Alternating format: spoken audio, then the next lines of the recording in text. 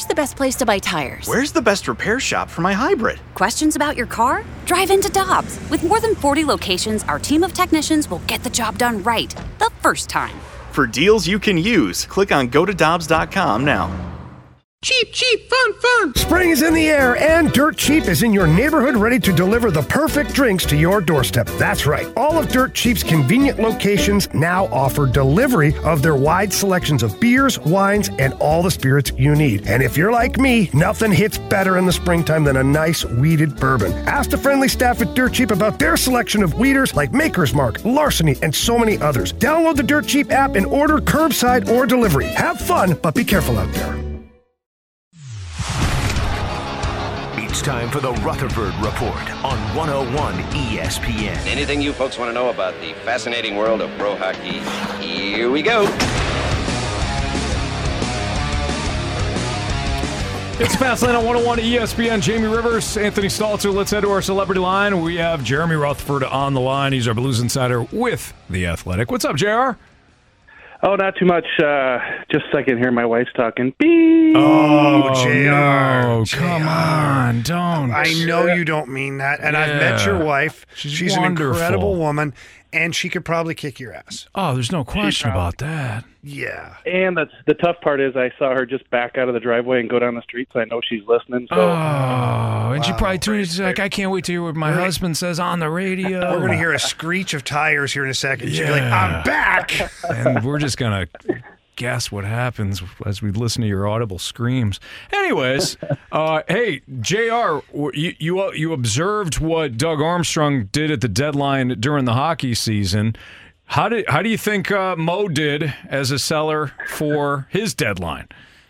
Yeah, I was watching, paying attention. You know, it was kind of slow there for a while, but you know, talking to GMs like Doug Armstrong for so many years, you understand a couple things. And the number one is that it's a deadline league, right? So you wait until the last minute to kind of make those trades. Teams want to see who's available, and you know, dominoes started to fall with Verlander, and so finally they get the Flaherty deal done. And you know, from my perspective, looks like they did okay. They did what they had to do, right? You never know about these young prospects, so it's just weird for me as a Blues writer for the last 20 years to actually watch the Cardinals have to do that.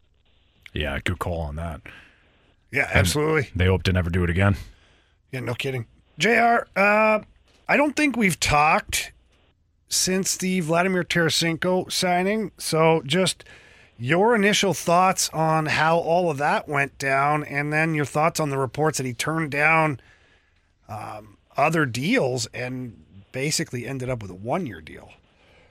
Yeah, a couple things. First of all, I really am surprised that he wound up in Ottawa, and I do understand that was kind of the trail to follow early on. Ottawa was one of the first teams mentioned. I just didn't think that Tarasenko and his family would eventually settle in Ottawa.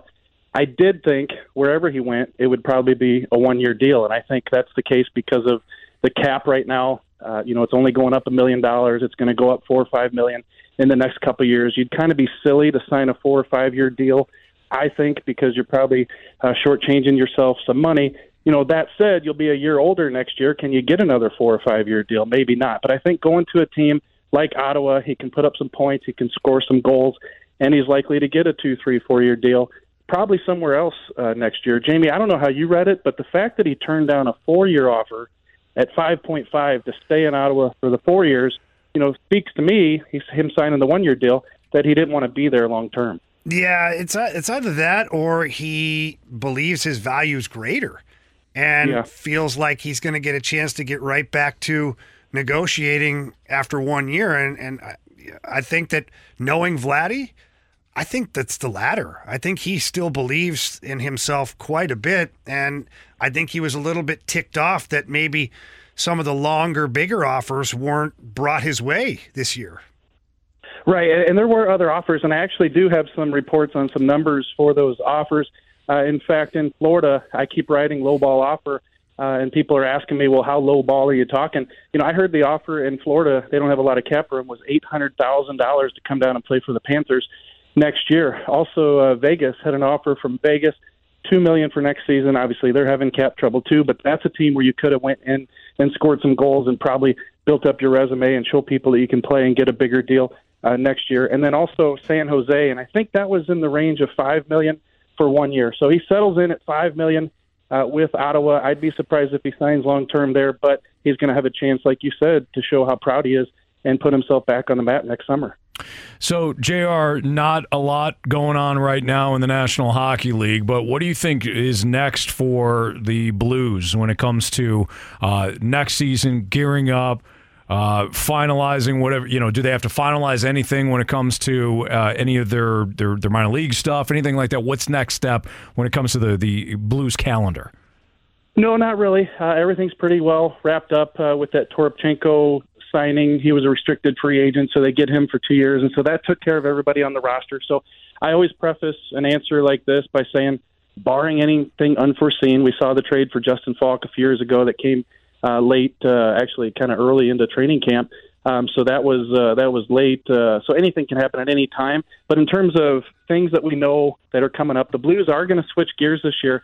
You guys might be familiar with. They've been going to Traverse City, Michigan for years and years for their rookie tournament. They're going to mix it up. They've decided to branch off. They're going to play with Chicago and Minnesota and another team, and they're going to do kind of move the tournament around each year. So I think maybe we'll see this tournament out at Centene in the future. And so these rookie players for these 4 organizations, including the Blues, that's going to start up this year. I believe it's in Minnesota, so the Blues young kids will be up in St. Paul early September, and then you get ready for the main camp. So, nothing out of the ordinary other than the switching of that tournament. JR, you talk about the roster being set and that there was a late move last time with Justin Falk and whatnot.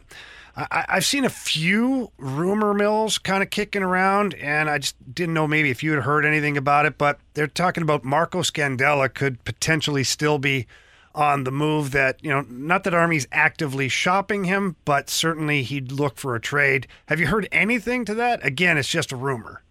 Yeah, just a rumor. But, you hear a little bit of scuttlebutt about Scandella, and I think it's because you're looking at 8 defensemen on one-way contracts and a 9th one if you include Calle Rosen. And after the way Rosen played last year, Riv, how do you send them down and keep them in Springfield, even though you're likely to have injuries? I think they need to make room for Tyler Tucker. I think they need to make room for Scott Perenovich. I think they need in this retool to have those guys in the lineup. So does it make sense to play a Scandella in the last year of a contract ahead of those guys? To me, it doesn't. It also frees up some cap room. The Blues are just a cookie and a lemonade away from the $83.5 million salary cap right now, and Marco checking in at about 3.275. That's a number that they could move. So to me, that makes all the sense in the world if you can find a taker for Marco Scandella. All right, JR, good luck. Why don't you pad your living room before the wife gets back home? Put the helmet on. And just get prepared, okay? We'll let you go. Yeah. Thanks for the warning, guys. You guys have lived this before, so you know what I'm talking about. No, absolutely not. Nope. Oh, boy, she's home. Yep. See you, JR. Bye. There's Jeremy Rutherford, our Blues Insider, with The Athletic here on 101 ESPN. All in good fun.